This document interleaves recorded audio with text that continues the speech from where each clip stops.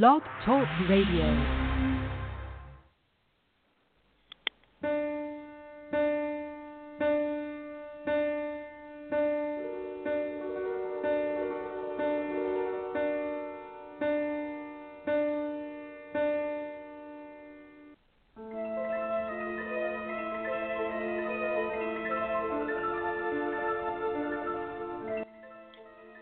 Well, good evening, everybody, and welcome to another edition of Beyond the Cover here with my good friend and co-host, Jeff Ayers. Jeff, how you doing? Doing well. Happy Valentine's Day to you and your lovely wife. And happy Valentine's Day to you and your lovely wife. And thank you. Hope everybody has a great Valentine's Day, or however you listen to the show. Today is Valentine's Day, so if you're listening live, we want to thank you, and wondering why you're listening to us live. So, because if you're on the East Coast, you should be doing shit right now that you're not listening to us live. And if you're on the West Coast, you should be out having dinner, having a little wine, getting ready to do the shit that you should be doing that the East Coast people are doing right now. So, listen to us on demand today is what I'm trying to tell you. That's what I do, even now. Yeah. That's true. You wait till I needed to start the delay. Well, we're waiting for our guest, KJ Howe. For those of you who follow the show, you might realize, hey, wait a second, didn't you just have her on Saturday's show? And that is true. I did have her on Saturday's show, which was a great show, by the way. That had Lisa Gardner on there, Alexandria Weiss. We also had Elizabeth Heider on, so it was a good show. We had a really good show. I had four fantastic. This is the one thing, Jeff. You know, we didn't really talk about a topic of what we're going to do, but the thing that I found fascinating, which I just realized, I had four outstanding women authors on in a field where a lot of people say women aren't as popular, and I'm like, that's bullshit, because I just had four of them right here for you. Four right here. That's pretty cool. Oh, and it looks like shit, I just outed her. It looks like KJ has called in. So let's get her on the line. We're all friends here, aren't we? Hey, KJ, how you doing? Fantastic. Just I've been at an event in Asheville, North Carolina, and I'm very excited to join you guys tonight. You're in Asheville, North Carolina? Nice. I sure am, with the lovely Sarah Gruen in Water for good. Elephants. And how was that event? Wonderful. Was it good? Absolutely fantastic. She's lovely, and we had a really good time. Fascinating. Well, who else have you had wonderful events with so far? Well, I started off the tour. Steve Barry in Jacksonville on Saturday. That's right. You nailed it. And yes. He's such a fantastic guy. And I started off the tour with Lee Child in City, and we had a phenomenal event at the Mysterious Bookshop. And then, sadly, it was really frustrating, but that massive snowstorm came in and wiped out the Boston event. But we're going to reschedule with Joseph Linder, so I'm really excited about that. And tomorrow at the crack of dawn, I'm headed to Austin, Texas, to meet with Jeff Abbott. Oh, my buddy. Oh, nice. He's awesome. You're going to have a great time. I'm really excited. He's such a nice person. Mm-hmm. So how are my two favorite radio hosts? Shit, we're having fun. As always, of course. And the one thing that we did tell the audience real quick that we hope that nobody was listening to us live, because, you know, you have people on the East Coast that need to be doing stuff at 10:30 that you do on Valentine's Day. People on the West Coast need to be gearing up to do stuff that the people on the East Coast should be doing. But I was just thinking, but what are people in the Midwest doing? Who cares about the people in the Midwest, actually? Because, you know, I live in the Midwest. Listening? And that is the question tonight, right, with Valentine's Day. That's true. They don't have to listen live. They can listen on demand. That's the best part to listen anyway, is to listen on demand. You can listen to the show however they want to listen. But the people in the Midwest, it's not that I'm dissing the people. That's not what I'm doing. I'm dissing the boringness of the plain states and those states. I mean, those things are just boring to, like, look at. They are. Come on, they grow corn wonderful. there. That's a critical element in all of our food. It's true, but robots can grow corn. So the people can leave. You got the robots doing that. What show did I stumble on? I want to know. That's true. You stumbled on the farm station here on Rural Radio. We're going live. See, I told you this is a much different show than the Saturday one. I'm a little bit more subdued on Saturday. But when it comes to Tuesday night with Jeff, man, we just let it all hang out. Literally, I'm sitting here naked doing the show. Yep. Valentine's Day, all I'm wearing is a bow. That's all I got on right now. Oh, my goodness. Am I? Yeah, that's okay because Shannon's not in the house anyway because she's like, I'm going to sit there if you're just going to wear a bow. So it's okay. So can I ask a question? Yeah. Do it up. I love this. So your book, The Freedom Broker, obviously you know I loved it. I'm curious what the publishing journey was for this book. Yeah. Sure, Jeff. I'd be delighted to talk about that. It all started with a bow. Kidding. And a guy who'll never get kidnapped wearing a bow. Yeah, they're looking for soft targets. So exactly. Nice. Nice dig on that one. I love it. So it's been a wonderful journey, actually. For many years, of course, I was the executive director of ThrillerFest, still am, of course, and really enjoyed, learning from all the masters in the genre. And I just really wanted to pursue something I was passionate about, and that was two parts. One, an international story, because I've lived abroad most of my life, and I really wanted a character that could travel a lot. And then secondly, I found kidnapping as a overall topic really interesting because it's kind of purgatory. You're living, you're still alive, but you're really not actually having a life. And so I wanted to explore that, and I've researched it for the last 3 years intensively, and I really hope the authenticity comes through in the novel. And so I just, created a character named Thea Paris, and, she's strong yet vulnerable, both emotionally because her brother was kidnapped when she was young, and that's the reason she was motivated to become a kidnap negotiator. And secondly, physically vulnerable because she has type 1 diabetes and needs insulin to survive. And, and that's one thing that we didn't get in when we talked on Saturday was actually getting into Thea as a person and a character. And like you said, she has some flaws. She's very emotional. She has, the diabetes that she has to deal with. So if she was kind of here talking to us right now and she was going to be maybe like explaining not only how first of all, I don't even know how you would even get involved in this kind of business that this is what you're going to do for a career, not to mention, like, you mentioned on Saturday that there's only 25 elite kidnap and ransom specialists in the world. How would she kind of answer that question? Like, how would someone really understand what she does and how she even got involved with that? Sure. Well, there's a couple ways to approach that question. And first, I guess, is most people who get involved as what we call in the industry as a response consultant, and that's basically a kidnap negotiator. Most of the people come from an alphabet soup background. And Thea used to work at the DIA. And, she had in her mind from very young, of course, because of her brother's kidnapping, that she wanted to do this. But she knew she needed some experience, some tactical skills that she learned, and as well, some negotiation skills. She also speaks 7 languages, a critical thing because, kidnappings, quite often happen abroad when you need to learn the language so no one can pull the wool over your eyes, with respect to speaking a language you don't understand. So she basically spent her entire life preparing for this job, getting all the requisite skills, whether they be physical, tactical skills, language skills, or psychological negotiation skills. So that's how she kind of, got that together.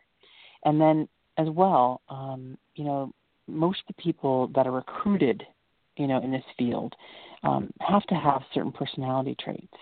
And that would be a lot of patience because you need to wait. Kidnappings are not quick turnarounds generally. They can last days, weeks, years. And you have to really have that stick-to-itness, to be able to handle the, kidnappers and stay calm under duress, extreme duress really, because it's life or death issue. And it's been an interesting process to meet the different, kidnap negotiators that I've had the pleasure of meeting and seeing the commonalities in some of their personality traits. And, it's very interesting because they're very, very bright, capable people. But I also see it's really quite interesting to me that if you didn't know what they did for a living, you would just think that they're kind of the average soccer dad or, intelligent, capable individual that might be a professor or scholar. It's really interesting. So I hope that helps give you a little bit more background as what Thea had to do to prepare. Yeah. Because it's just one of those.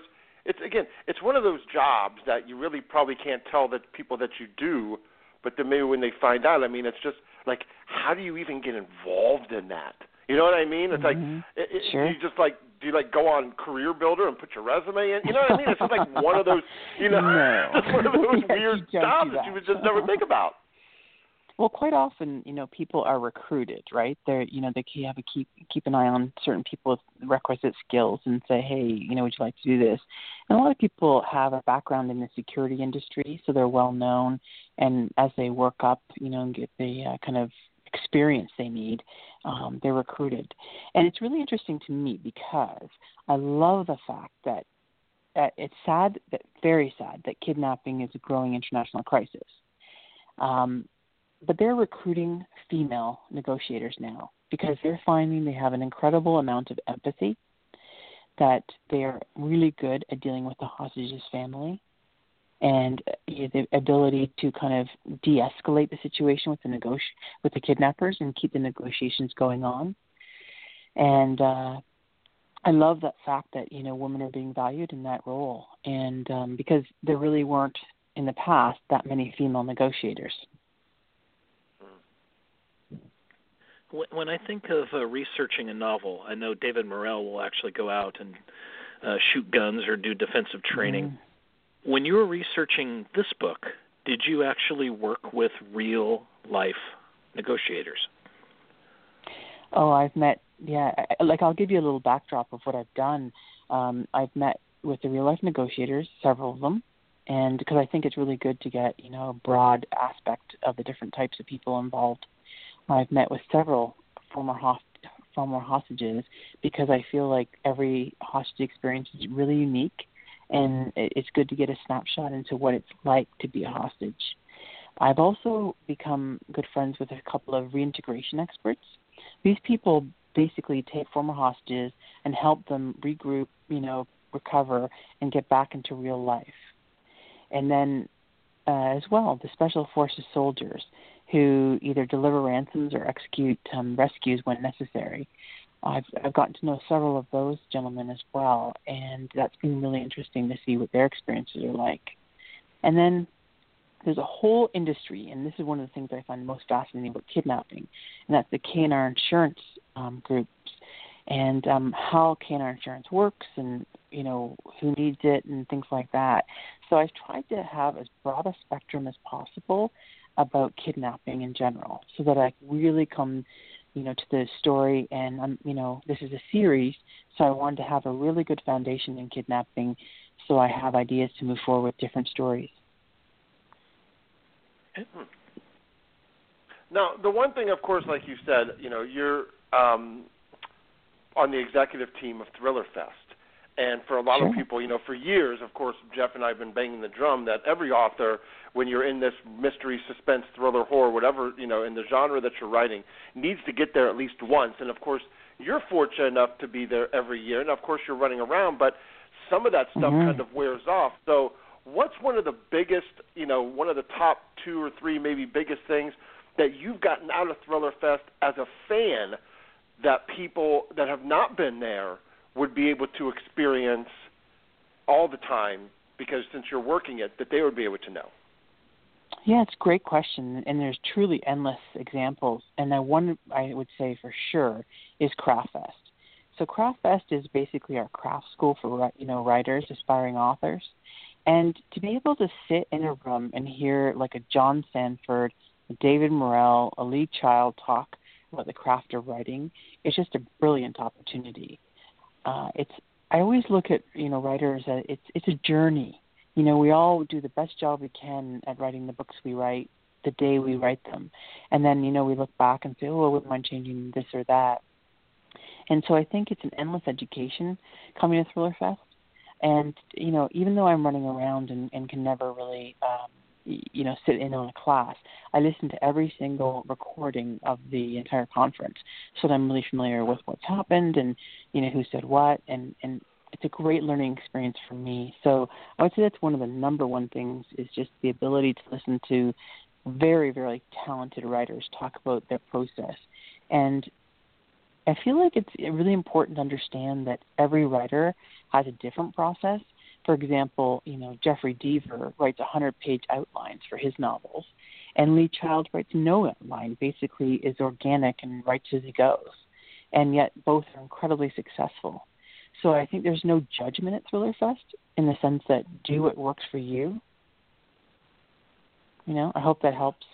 I mean, I think, just like you guys I have both can say been it's there. changed my life, so. Mm-hmm. Yeah. I love that, Jeff. Well, That's really that. nice to hear. Yeah, I feel the same way about it, too. I mean, I think, it's like a really close-knit, supportive group. And whenever I've struggled, questions about writing, there's an incredible resource there of so many talented writers who are more than willing to share their thoughts.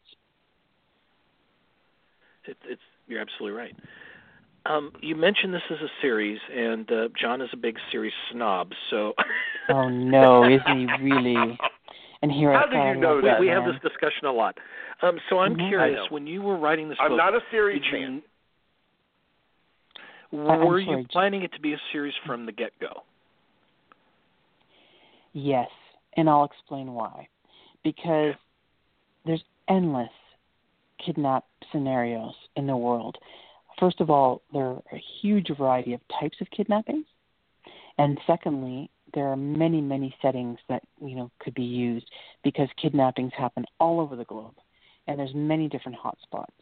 So I just was actually excited to find a character that I felt had the longevity, to last for a series and to have exciting opportunities and to delve into it. For example, the first book, The Freedom Broker, which, just came out on February 7th, is more Thea Paris's personal story about why she wanted to become a kidnap negotiator, and her father's kidnapped, and, there's the mystery behind that. But the second book, which will be coming out next year, and I'm almost finished, is called Skyjack, and it's about a hijacking. And the third book, which I've already planned, is about a journalist being kidnapped. So do you see where I'm going with this? I just feel like, there's so many different aspects and, to explore, whether it's kidnap for ransom or political kidnaps, prisoner exchange kidnaps, virtual kidnaps, tiger kidnaps. So, there's so many different types, and I promise, John, that it'll be very unique stories, okay? Well, now, I know Jeff has a follow-up question. Okay. So, but I'm just going to jump in real quick and just say, it's not that I'm against series in general. What I'm against is when I see a back of the book and I hear and it says, this is the most diabolical killer that he's ever faced, and I'm like, that's what you just said the last 4 books, all right? So it's like I don't like the stories to be rehashed and they kind of just say the same thing on the back and then I'm out. What I like about a series is I love Harry Potter. I know it was 7 books, which means I know I'm going to get to an ending, so I'm building to something. Stephen James, I was building to something with his Bauer series, so I get excited about that. My favorites are probably trilogies because I like how quick they are and I like how they put everything together. So I do like series in a way. I'm just not a big fan of the open-ended ones where the back of the book says the same thing every single time. That's where it's hard for me. I respect that, actually. I'm just being honest. And I have to say that, as a longtime thriller fan, I have loved standalone novels because I really do love something fresh and different. But as time has gone on, I really see the value in a series because you can explore so many facets of a character and have a wonderful character arc that overreaches on several books. So I hear you on that. And for example, Linwood Barclay has a really good trilogy right now, and the Promise Falls series, and I love that. And I'm sure you guys have read that. And I agree with you. It's nice to know kind of an ending note, but I sort of feel sometimes you don't know when it's time to end a series until you've written the books, and then you hit a point where it's like, you know what, we've really explored everything here. Let's tie things up. Right, I agree with that, but just be carefully not to kill your character because people might come after you. Poor Charlene Harris, when I interviewed her, felt that when she was done. She was scared to death because people were coming, threatening her daughter, and she's like, "What is wrong with people, man? This is a book." So yeah. Well, Sorry, Jeff. You see that a lot, just fanatical fans, and it's a huge compliment to the writer. I mean, obviously, if you're able to craft a story that breeds that much, passion and commitment, it's really, you're doing your job well. But at the same time, you definitely don't want any threats against your poor daughter. That's for sure. When you wrote this novel, it took a while. You threw everything you possibly could into it. You made it personal for your main character, and it's tight, and you got the father in and the brother and all this other amazing stuff. So essentially I'm asking, now that you've thrown everything into this book, how do you do it again, and how do you make it personal for Thea again? Well, that's a great question, and I hope I have an answer for that, and that is I feel like my theme in the books moving forward are really oriented around family. As you can see from the first book, it's a huge focus in it, and I hope to explore family, not necessarily Thea's family always, but family as a central theme in the books moving forward. And so I feel like, Thea's going to learn from other families too, the things they go through, and she's also going to have an ongoing issue, and I don't want to put any spoilers in here, but she's going to have an ongoing issue in her family because of what happened in The Freedom Broker. So I think that it's going to definitely continue throughout, but it's also going to be explored. I think, the people we love the most and the people that frustrate us the most, it's all family. And at the end of the day, I think that is what most good stories are about, is the people closest to us and the most intimate relationships we have. And as a result of that, I think that, it's a theme that's going to really resonate, hopefully, with people in general. Like if you think about some of the, greatest books out there, they do central on family. Yeah. And everyone identifies with that. That's true. Family is always and it's not only a great topic. You can get so emotional on so many levels, and it explores a character's psyche in a way that really nothing else can do. Because whether it's a daughter or a sibling or a parent, I mean, when they're close to that person and something happens, and then things kind of get ruffled that way, it really, really changes, and it really makes the author explore just how is that going to be handled. That's a challenging part that you have to go through. Yeah, and I love it because I think writing is cathartic, and you work your own issues and issues you've heard about from your friends, and I think it's always a challenge because you're so close to people and you love them, but just because you're related to someone doesn't mean you really have the same viewpoints or values, right? And that stretches someone's patience, and you want to love someone, but then at the same time they frustrate you. And I think that it's got some great inherent conflict, don't you think, for novels? Oh, absolutely. Yeah, I think the backdrop is absolutely something that's there. Now, the one thing that how long did it take you to write The Freedom Broker, when you started writing it to when you finished it?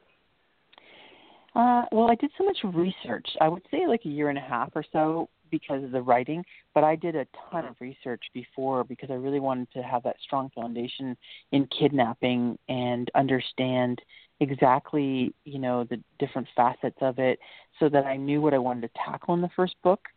And I'm an organic writer, so I'm not really a huge plotter, but at the same time, I really did some deep thinking about the series because once you've written the first book, it's there, right? And you live with what's there. And so I really thought long and hard about where I wanted to go with it all. Well, and the reason that I asked that question is because what I think of a lot of authors, especially kind of debut authors, now, you have a 3-book deal. So the second book can't take a year and a half. is the problem. So this is like a different deadline that you kind of have to write, and which is something that's brand new. You had to kind of finish The Freedom Broker, you got it going, and then they're like, okay, start doing book 2. So how was the book 2 writing process compared to number 1? Because you didn't have you had time restraints, you had deadlines and things you had to hit. Yeah, I mean, I'm a former medical writer, so I'm used to working under deadline. I think that's very helpful. At the same time, fiction is incredibly creative, and I always find, when you write something, then you analyze it and you look back and say, is that the right choice? When you do a plot twist or, an addition of a new character. So it's a little frustrating because you really want the time to set your book aside and come at it with fresh eyes. If you can't have that, because it's almost impossible to write a book a year and still have that, ability to look back at things with fresh eyes, you really have to rely on your team. And I'm extremely lucky at Quirkus, that the editor and the publisher are so behind me and really trying to help me editorially as well. And I think they know how open I am to growing as a writer. And so they're trying to work with me to, help, stretch that muscle and work it. So I think you just have to really be open and embrace criticism if something you've done isn't exactly where it should be, and try to bring the writing up to the level you want it to be. It's tricky. It's a very short time to write a novel in a year, and I have the deepest respect for people who write more than one a year. Yeah, I don't know how they do it. That's for sure. I don't either. I don't know how they do it. I guess, Jeff, I think what they do is they write as fast as you read. Oh, my God. Then they'd be writing 17 novels a year. I know. It's crazy, right? My gosh. Well, yeah. So I wanted to say thank you for coming on the show, but I have one final question for you. Sure. And that is because, I love the book, I would love to know, without spoilers for our listeners, sure. Did you have that ending already planned out when you were writing this? Or when Yes, did it sir. come to you, if you didn't? Yeah, I did. I mean, definitely. I mean, it was the climax I built to, I think, the whole time. And, yes, without spoilers, it's really difficult to answer that question, isn't it? But 100%. And like I said, I wanted to, take Thea to, the kind of darkest place possible. And I think that's what makes good thrillers is to put your characters in the most horrific position and challenge them under that duress and see how they do and see what they react and do. I think you're absolutely right, and that's what made this book so much fun and so great. Thank So you. to our listeners, it's called The Freedom Broker, and if you haven't picked it up already, you better go do it right now. And as KJ said, she's going to be doing an event in Austin tomorrow. Where else are you going to be? I'm headed after that to Phoenix at the Poison Pen with Stephen Kuntz, and then I'm headed to Santa Fe with the great David Morrell, then John Lesquat in San Francisco, and Robert Dugoni in Seattle, where I get to see Jeff. Yay. Yeah, it's going to be awesome. I'm looking forward to it. Mm-hmm. Great. And can I just ask one request? Sure. Anything for you, John, anything. Oh, great, good. Since you're from Canada, can we switch leaders? Yes, and a lot of people love my prime minister, and I can't blame Please? them. Please. I'll do We can whatever. negotiate. I'll wear a bow to Thriller Fest and nothing else. Such temptation, John. Such temptation. That would make her do it? I'm confused. Yeah. Oh, well, I'll tell you what, John. If you come to Thriller Fest, we can talk about it. How's that for? Oh, you dirty dog, you. I know, I'm terrible. All I want right. you there. But anyway, I know. You guys are the best. We'll do our and best. I really appreciate your enthusiasm. Yeah. Well, hey, Kim. Sorry. Damn it. KJ. I can't help it. What am I going to do? I've been calling you Kim for like 7 years. Fuck. So, hey, we want to thank you again so much for coming on, and it was great to have you back on. And we talked, different kinds of things than we talked about on Saturday, which was really good too. So you kind of got a nice full hour of everything that was in the book, The Freedom Broker. Like we always used to say, you better run, don't walk to your computer wherever you buy books because it's available right now, hardcover, Kindle. Go to Amazon and get it. So, again, KJ, thank you again so much for coming on. It's been an absolute pleasure to speak with you again. Wish you nothing but the best. Good luck on the tour. Okay, I really appreciate it, and gentlemen, and I can't wait to see you both, okay? Take good care of yourselves. All right. Okay, bye All right, now. bye-bye. Thank you. Bye-bye. So, again, everybody, there you go. That is author KJ Howe. And if you want more information, go to kjhowe.com, HOWE.com, for more information on this book. And, of course, as she updates with new books and events and everything else, you want to make sure that you check all that out and keep all that going. So, Jeff, you want to take a short break, or you just want to roll it? Totally up to you. Let's just roll it. You know, right. We'll just roll it for a little bit and just talk about whatever. There's one thing, and you're a big movie guy, and I haven't had a chance to see it yet. I don't know if you saw it yet, but I was really excited about the Batman Lego movie. And have you seen it? Yes, I have. Oh, my God. How was it? You got to tell me. In all honesty, I think it's the best Batman movie I've ever seen. It's that funny? It's hysterical. It's dramatic. There's so many jokes flying throughout that entire thing. It was almost overload, and I loved it. I guess there's a bunch there's of a lot of Easter eggs breaking in there the from ball, similar to what Deadpool did. And I guess that there's a lot of Easter eggs in there from like the past Batman movies and things that they do and stuff like that. So, yeah, okay. So now, yeah, they even I gotta go. not only reference him, they make fun of him. Yeah, I think what is it? The one where he sits there and he goes, "Superman is my greatest enemy." He goes, "No, I mean villain." He goes, "Well, in that case, I guess I have a lot," or something like that. And the Joker starts crying. Yes. I just got that from the trailer. But see, I never saw the first Lego movie, and I just bought it, and I thought it was hilarious. Mm-hmm. I thought it was funny. I mean, it was just one of those movies that just kind of, oh, yeah, I want to see, and then kind of time passes by, and then you kind of forget about it. And then I saw the trailer for this, and I'm like, oh, my God, I never saw the first freaking Lego movie, and I wanted to check it out. So, I thought it's definitely worthwhile. And there's even there's a wonderful reference. Somebody suggests getting all the supervillains together to create a team to help fight the enemy, and he goes, "Who'd be stupid enough to do that?"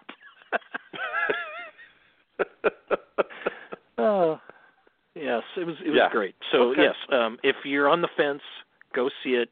If you like Batman at all, there's so many jokes flying, and if you're really into Batman, you'll really like it.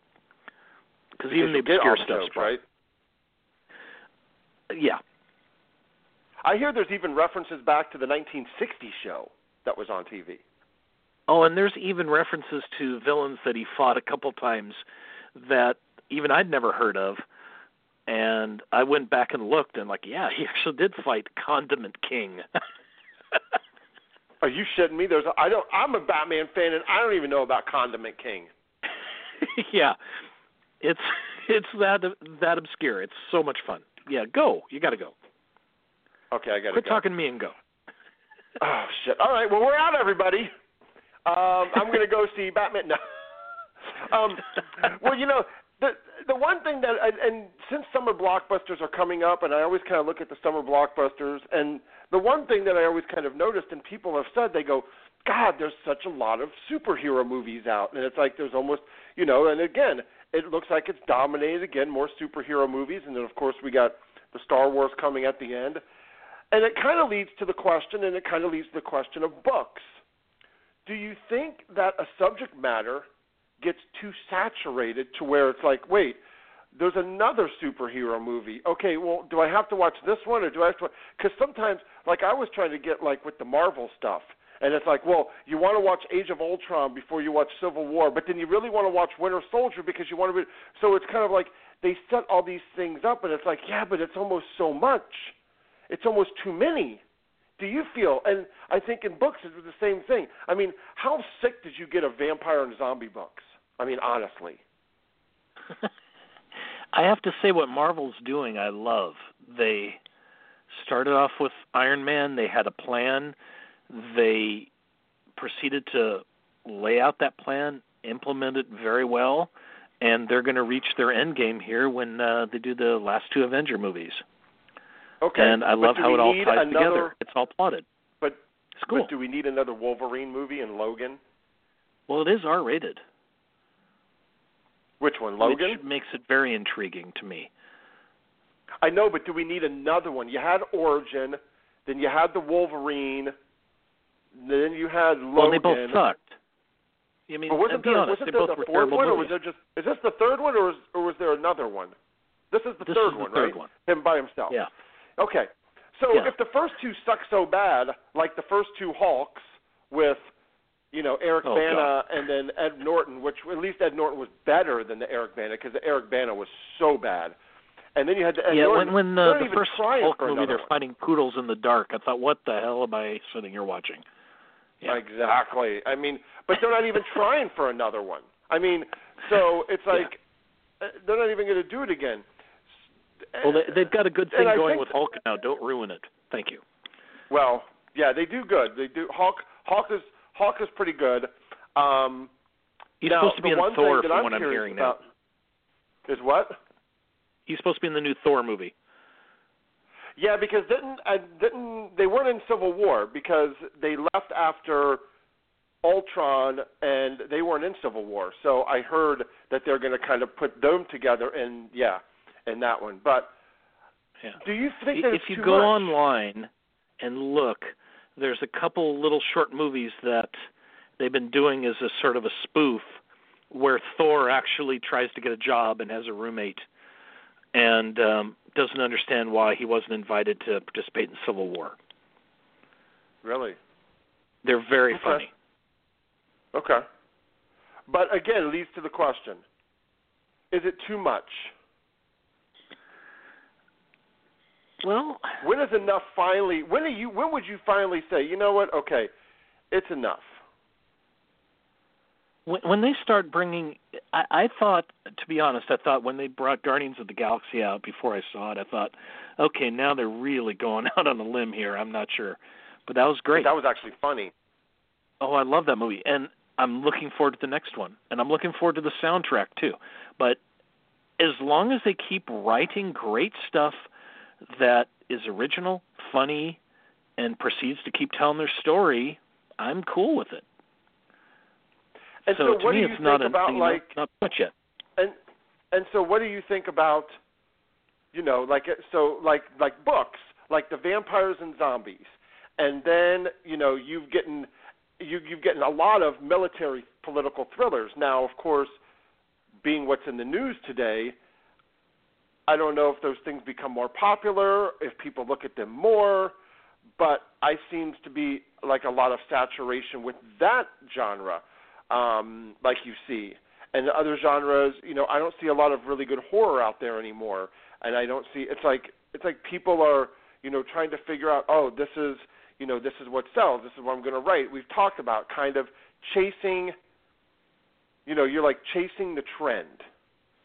Mm-hmm. And Never it's works. like, so I just sit there. Yeah, so I just sit there and I wonder, do we really need to see, another FBI agent and his team going in to fight the terrorists and do this? It's like, really? I mean, there's already so many authors out there doing that stuff. It's like, do you need to see another new one? I mean, are you going to write something really that hasn't been done? Are you going to involve a new country that no one's ever talked about? You know what I mean? Well, let's talk about military fiction, because there's a lot of that out there too, and a lot of that. A lot of it, and it's really got to be extra special now to actually not only stand up but also break itself away from the major crowd. There's just so many of them. And a lot of them are by people who've actually experienced it, which totally get. Right. I think most of them are ones that have kind of experienced it in some way. But the question is, the question is, it just feels like almost every time I pick up a book or see new books that come or this and that, it's like almost 2 out of every 5, which is a lot, are some kind of a military political thriller. Wow. That's a lot. I mean, what about you? I mean, you get a ton of books to your house. I mean, how many books, or how do you go about picking and choosing which ones you're going to review? I mean, because you review for Associated Press, and you review for Booklist, and you review for Us, and you review. So how do you go about picking which ones you're going to do? Sometimes I don't have a choice. And that's interesting because I tend to see a lot of the same stuff when I don't have the choice. So it's actually nice when I do get a choice, and I try to pick books that are by authors I enjoy or really sound intriguing and original. Like, oh, I've never heard of something like this before. But if it says, for those who loved Gone Girl, I'm like, okay, well, I'm out. Right. Yeah. Number one rule for me, don't compare yourself to something I can't stand. Well, like I say, hey, girl, be gone, okay? Yeah, that's it. Girl, be gone. Yeah. That was the sequel, Girl, Be Gone. But, I think it's very interesting, and I don't know if a lot of people realize that. So you just said a lot of times you don't get a pick. So let's just say that I write a book, and I want the Associated Press to review it. How would I go about trying to get that to happen? There's a lot of things involved to getting reviewed by them, and one of them is you have to be published by the big publishers. So if you're an independent or small press, you will not get reviewed by them. That's how it works. Now, so hold on. So that's an interesting question. Do they keep a list of publishers, and how do they know who's big and who's not big? Because you could have some erotica publishers out there, let's just say, because I'm not in that world, that might be massive and sell a ton of books, but maybe Associated Press doesn't realize because it's not Simon & Schuster or HarperCollins or Hachette or, something like that. Doesn't matter. Yeah, and so the other thing is... So they keep a list? They must have some kind of a list then. They have contacts with the major publishers and their publicists and all that, so it's about having conversations with them. And also, I do get asked occasionally to review a book for the Associated Press. My book came out in 2014. And that's not how the reviewing for them works either, or for you, or for any of the other places I review for. It's got to be pretty much not published yet, or just published. We'll because go back. It's essentially news. Sometimes we'll review books that maybe are 3 or 4 months old, like if something like that. We'll do that, but like 8 months, 6 months over, probably not going to happen. Probably not going to happen. But the one thing that we do, I always say, well, what's your next one? Let me know. Get it to me early. And give me like 6 months leadway to get it to you. And one of the majority of places that I review for, it's 6 months minimum. And see how we pick our books. We don't look at publisher. We really don't look at name too often. I mean, there are some names that I like to get. Like I love to get Kevin O'Brien's book, and as soon as I get that, and it might be there, I just haven't checked my inventory to see if it's in there. I'll get that and I'll read that. I like Jeffrey Deaver. He's about the only series writer I continue to go with. I like to read. Did you see the new book? I have it, and I'm halfway through it. Okay. Oh, you're reading it? I am. Okay. What'd you think of the cover this time? I have to ask. It's a hell of a lot better than the Steel Kiss, I'll tell you that. But you want to know what's funny? If you look at the Steel Kiss cover, you're going to see they changed it for like Europe, and it looks so much better than that crappy one that we got. What? Wow, okay. Yes, I'm telling you. I'm looking it up right now. And it was much different than the cover it was like, oh God, was it on his website? I saw the damn thing. It wasn't that crappy yellow with looked like I don't even know, a fucking steel fence or something.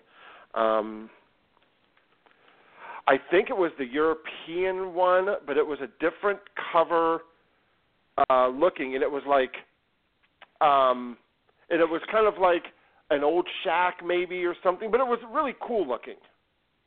It was really cool looking. It was much better than the other one. So, but I did think that this cover, you know, was a lot better, and it was pretty basic. You know, two pieces of rope, and it just says the burial hour, and it has like blue water. Mm-hmm. Much better. Yeah, I like this cover a lot as well.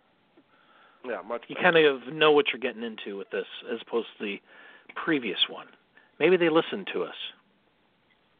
Maybe they did. I doubt it. Seriously, on demand. I seriously fucking doubt it if they did.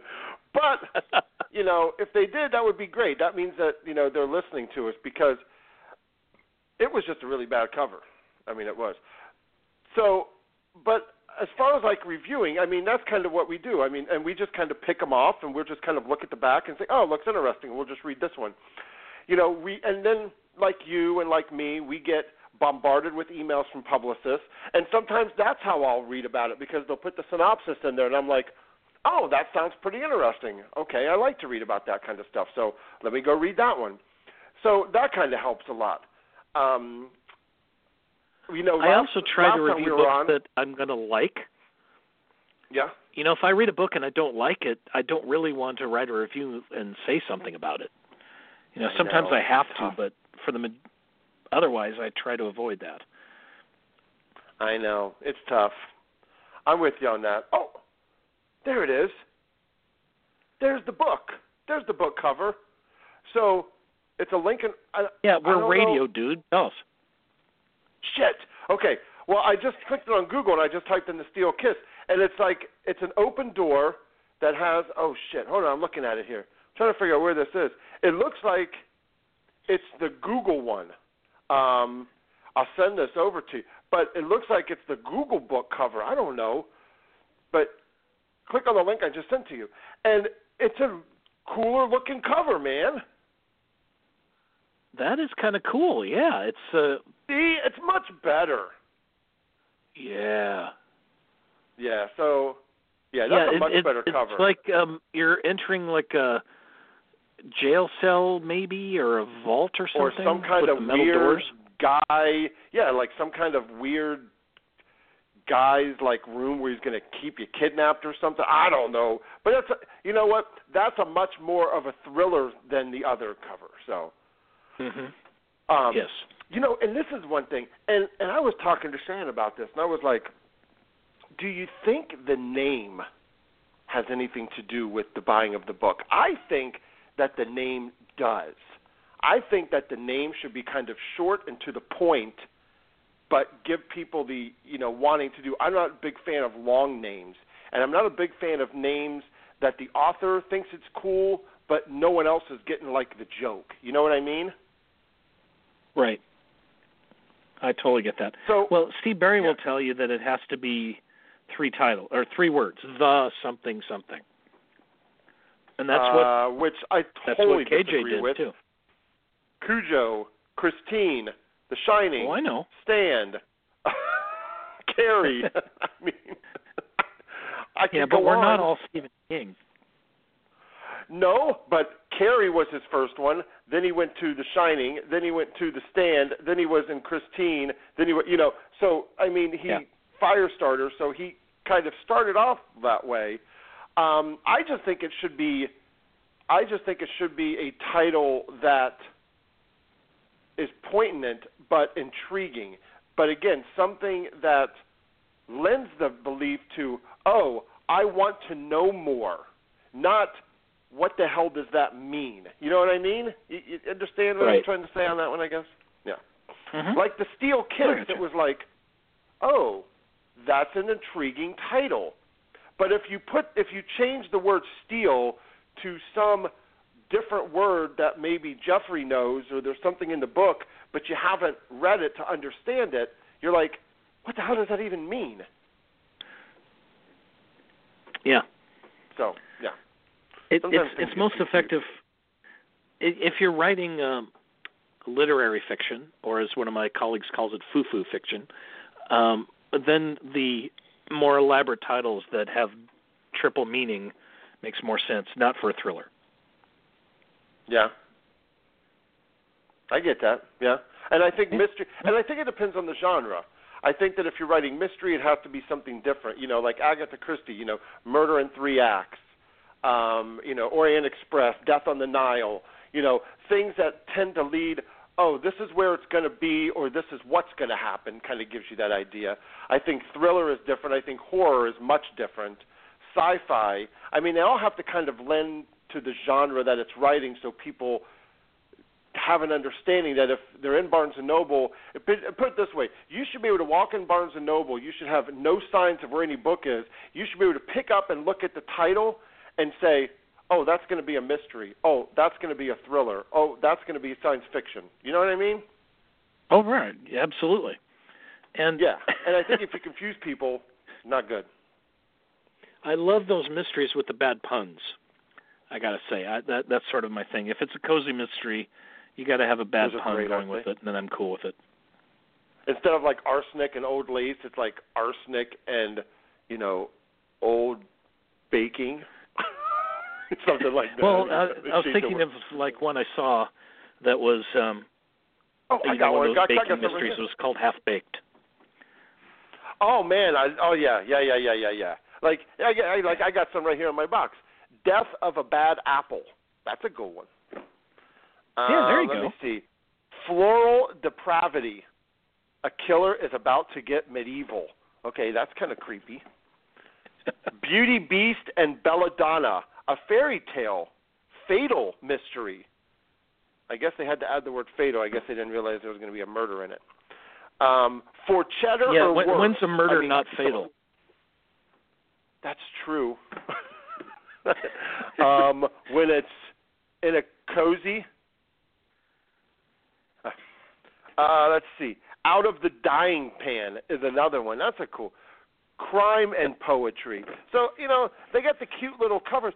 But the one thing, and, I'm going to be honest. My guilty pleasure don't call that a... Dude, I love watching those Hallmark movie mysteries. I love watching Garage Sale Mystery with Lori Loughlin.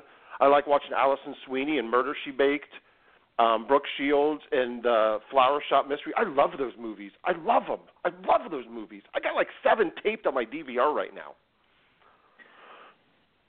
Yeah, I wish, since I don't have access to that channel, I wish I could have access. You don't have Hallmark Movie Mystery Channel? No, for some reason my package does not include that. Oh, dude, yeah, it's a great channel. That's where they had the same ones, I think, like Lisa Scottoline, Lisa Gardner. They had, like, Suspense Sundays, and they had, like, some of their books they turned into those TV movies on that station. I thought that was TNT that did that. TNT did it, too, but Hallmark did also called Suspense Sundays, and they did things, and it was a while ago. Ooh. It was a while ago that they had a couple others. They have Mary Higgins Clark. They have a lot of Mary Higgins Clark's books on those channel. Lifetime also does some thrillers, and there's some love involved, but there's always an aspect of a crime, a murder or whatnot, and stuff like that. But yeah, that was pretty good. That was good. I love that stuff because a friend of mine brought over the one with Kelly Martin as the bookstore owner. Okay. And I guess there's been like 9 of those or something. Probably. And that was interesting. The mystery was interesting, but I thought the directing was terrible. But that was okay. Well, you can't win them all. But I mean, more of those. I do. I love this because I love the Agatha Christie. I watch all the Poirot's on Netflix. I love watching the older ones that had what was his name? The Death on the Nile. Peter Ustinov was in that. But David Sauquet is in the Poirot Mysteries, which is on Netflix, which is basically almost all of her books and short stories that they turned into either an hour TV show or like a full-length hour and a half, hour 45, 2-hour movie that they've done. And they're a lot more to what the book is than what like the Peter Ustinov ones were. Those were entertaining, but if you read the book, you would be a little upset with how they did it because they did take some liberties in those. But the David Saw Cat ones are pretty damn close to exactly how the book was. What do you think of the one, the remake they did of And Then There Were None just recently for British television? I've not seen it yet. Oh, okay. But what's funny is, as I got the book in front of me, and I've read the book, so is that on BBC? I think that's who did it. It was a British version. It was like a little mini-series. It's good. I'll have to look it up because I watched the Marla Maples one too. Not Marla Maples. Are you fucking kidding me? I just said that. I watched the Miss Marple one because she has her series. Because she had a series, and some of that stuff was on Netflix. But you can catch some of those out there too, and those are really good. One of these days, I'm probably just going to buy all this stuff and just have it all so I can watch it again. Because I was just watching freaking. They just had a new garage sale mystery out the other day, The Art of Murder, and then I was watching the novel Murders just the other day. I mean, it's just great because, it's because it's about the mystery, and it's not really about the gore and the CGI and all that. It's just about the character and the mystery and solving a cute little crime, and it's not too in-depth. It's not too, it's just fun, and that's what I like. I don't need all the other crap. I really don't. Yeah, I'm disappointed that they don't have more of them available on, say, DVD or something like that. Yeah, me too. But you know what I'm really pissed off is that Hallmark Movie Mystery doesn't let you play those movies through their app. That really pisses me off. And I don't know why they don't, because they're the ones who create the movies and make them. Why can't you watch them through the app? So that would be helpful for me, too. Yeah, and the other thing that I would like to know from Spectrum, because I have Spectrum, because I watch the Dodgers, and that's the only one I can get, is why does Spectrum have you have an app that when you're at your house, if I wanted to watch my TV on my iPad, I can watch all the live TV I want, but I can't watch any of the shows I have recorded on my iPad. I have to watch those physically on the TV, and I'm like, well, if I'm sitting outside and I'm relaxing and enjoying the sun or doing whatever and have the iPad and I'm watching the game, why can't I watch some of the movies that I tape? So I hope that they change that. I can control my DVR and I can record shows all I want, but I can't watch the shows I record. And I'm like, that's a little stupid. Even I can do that with my setup. That's interesting. Great. Yeah, but you can't watch Hallmark Mysteries or movies, so there, we're both screwed on one I know. aspect. but I can watch my DVR on my iPad, so there you go. You lucky bastard. All right, man. We're coming down to, we'll be back in 2 weeks on the 28th of February. Jeff, who's our guest? I'm still trying to get the person. We'll probably know tomorrow, but that doesn't help us now. Okay, sounds good. Sounds good. So, again, everybody, KJ Howe, the book is The Freedom Broker. Go to kjhowe.com for more information, and the book is available now. It just came out about a week ago, so you can buy it in hardcover, Kindle, however you want to order it, it's there. It's been great, Jeff. You have a good one. Now I have to go see Batman Lego, and when I see it, I will tell you how it is. This Saturday, I'm actually taking Shannon out for Valentine's Day because we're not doing anything tonight because everything's so packed and busy. I'm going to go see a Keith Sweat concert. God help me. Oh, that sounds exciting. Yeah, I know, but that's okay. It should be fun. She likes that music. It's with Brian McKnight and Guy, so it should be entertaining. Okay. Well, we'll have a great time. But I will hopefully do that. And I definitely will be entertaining, and there's going to be some great concert wear. That's the best part, is watching the patrons. So I'm all yes, for sure. All right. Until next time, everybody, make sure you follow us on iTunes, get subscribed to the podcast, and keep reading. Talk to you next time.